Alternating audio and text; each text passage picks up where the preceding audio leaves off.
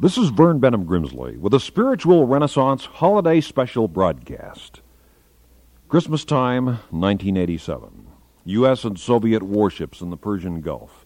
Iran and Iraq engaged in bloody battle. Terrorism in the Middle East. Strife in Libya and Lebanon. Nicaragua in turmoil. The world economy staggered by crashing stock markets. Approximately 40 small wars going on all at once around the globe, including the Soviet occupation of Afghanistan. And despite all the summit and disarmament talks, with every passing week the global nuclear arsenal increases, warhead by warhead, bomb by bomb, and missile by missile. We stand, this Christmas Eve, at the most perilous point in all of planetary history. Yet still there rings out tonight the old song of peace on earth, goodwill to men. For the promise of Christmas ever remains. The undiscourageable quest for a better world, a higher hope, a new beginning, and a spiritual renaissance of the love of God and humankind within the hearts of the peoples of this perturbed planet Earth. Throughout the world, December 25th is celebrated as the anniversary of the birth of Christ. Although the Scriptures did not give an exact date, and later there was no general agreement, the date was finally established in 35 A.D. by the Christians of Rome, Italy. The selection of December 25th was due in part to the fact that it coincided with the greatest pagan festival celebrating the winter solstice. Sun worship was an important part of the religions of the ancient races, and the followers of Christ decided not to compete with pagan festival dates, but rather to incorporate them into their own celebrations. The extravagant orgies of ancient Rome were held at the time of the Saturnalia. In Germany, Scandinavia, and England, there was a December festival in honor of what they called the God of Golden Sunshines, observed by dances, feasting, and religious rites. In Scandinavia, it was called the time of Yule. Through symbolism, the transition to the current observance was a simple one, celebrating the birth of Christ as the sunlight of the spiritual world, drawing pagans away from heathen sun worship. And the joy of Christmas is universal. Bells are rung when princes are born, and they toll a dirge when heroes pass. All nations have their festivals and holidays, but the whole world stands still and pauses for a moment in reverence before this Jesus of Nazareth. As Shakespeare said, so hallowed and so gracious is the time. There seems to be a universal awareness of the fact that peace on earth can come only from goodwill among men. So simple a truth, and yet so difficult for the human mind to learn. Listen, then, for a moment, to the poetry of Christmas time. In Finland, they sing this Christmas carol, "Don't give us fame, O Lord above, don't give us riches great. We beg for peace, we long for love that stems from heaven's gate. Let Christmas be eternally the symbol of a world set free, not fame nor power nor worldly worth, but peace on earth. O bless us with a kindly home, and grant us wisdom in thy sight. Let children round the hemlock roam, and make their eyes as candles bright. Then home will be eternally thine apogee. Dear Father, grant us on this earth a happy home and hearth. Hold out your hand o'er rich and poor, and make their Christmas true and bright. Let happiness and peace endure, and send the dark one's host to flight. Then peace will be eternally our destiny. We pray thee, God and Lord above, for peace and home and love." Here's a German Christmas carol. "O come, little children, O come one and all, O come to the cradle in Bethlehem's stall. Come look in the manger, there sleeps on the hay an infant so lovely, in light bright as day. O see where he's lying, the heavenly boy. Here Joseph and Mary behold him with joy. The shepherds have come and are kneeling in prayer, while songs of the angels float over him there. O bow with the shepherds on low bended knee, with hearts full of thanks for the gifts which you see. Come lift up your voice, the child to adore. Sing joy to the world, and peace evermore." An old Russian Christmas carol goes, "Let us praise thee, O God in the heavens. Let us worship our Lord of the earth. May his good servants never grow old. Let us sing praises to our Lord. Let us sing praises." In Wales, they sing this Christmas song, "See the blazing Yule before us. Strike the harp and join the chorus. Follow me in merry measure while I tell the Yuletide treasure. Fast away the old year passes. Hail the new, ye lads and lasses. Sing we joyous all together, heedless of the wind and weather." In Yugoslavia, they sing, "O ye shepherds, gaze in awe. On a sight no eyes yet saw, Christ sleeps in a stable's gloom, come to save us from our doom. And so the endless singing of the songs of Christmas. The English novelist Charles Dickens once wrote, "I have always thought of Christmas time, when it has come around, as a good time, a kind, forgiving, charitable time, the only time I know of in the long calendar of the year, when men and women seem by one consent to open up their shut-up hearts freely, and to think of people below them as if they really were fellow passengers to the grave and not another race of creatures bound on other journeys." It was on Christmas night, back in the year 1776, that George Washington led his troops across the Delaware River to attack the British the next day in New Jersey. Most human beings, in their own ways, have their own Delawares to cross, things to do, problems to solve.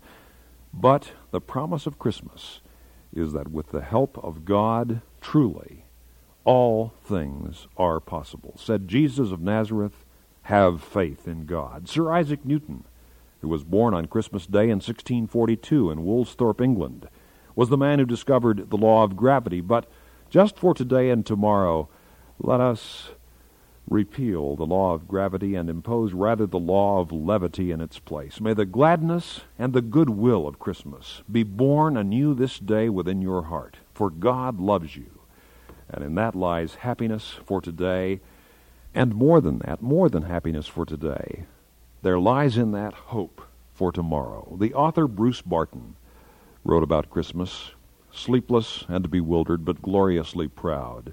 The husband of Mary emerged from the stable and made his way to the census-taker's booth. For it was the decree of imperial Rome ordering a general census that had brought them to Bethlehem. But enrollment blanks and reckonings kept the census-taker busy, and all he saw was another peasant standing there in the line.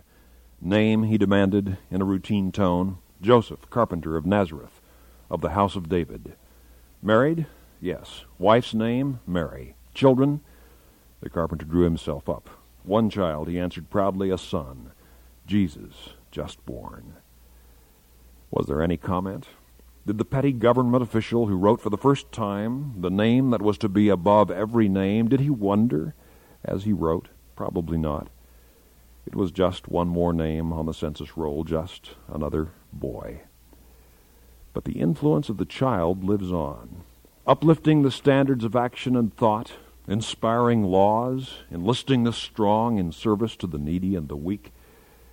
And so we celebrate his birthday, and the festival of all children everywhere. They are the really important people of this earth, for in cradles and at the foot of Christmas trees are the lives that are to overthrow and rebuild all that we have ever built. Nothing is so powerful or so perfect that it cannot be transformed utterly by the miracle of another little girl or another little boy. For God works not only in large ways, but in small ways too. And the ways, both large and small, in which God can transform your life are delightful and exhilarating to know. So give your life to God, and God will give you life in all its fullness and all its joy. For the Master came proclaiming, I have come that you might have life and have it more abundantly.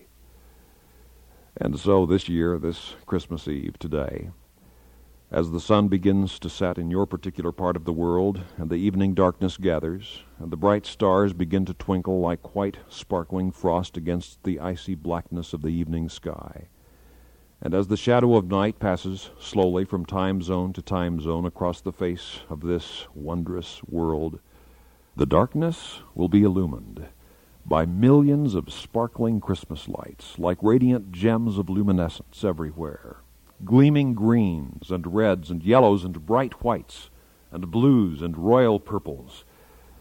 As darkness falls across our planet tonight, our world will look from outer space as it looks only once in every calendar year, tonight, Christmas Eve. And the bells will chime, and the people will sing, and the growing, glowing carpet of colorful Christmas lights by the millions and the millions and the millions will twinkle on, to illumine this dark world tonight as no other night of the year, until our little planet, like a shining Christmas ball, slowly turning in the night, and lit with these countless colors, is garlanded with light from nation to nation and continent to continent across this war-weary world, as the peoples of this planet pause for just a moment this evening to rejoice and to pray and sing and worship God, and all of this to celebrate the birth, nearly 2,000 years ago, of a little baby who grew to become a mighty man of God and who thundered forth to humankind the ways of peace on earth and of goodwill to men, the love of God and of humanity.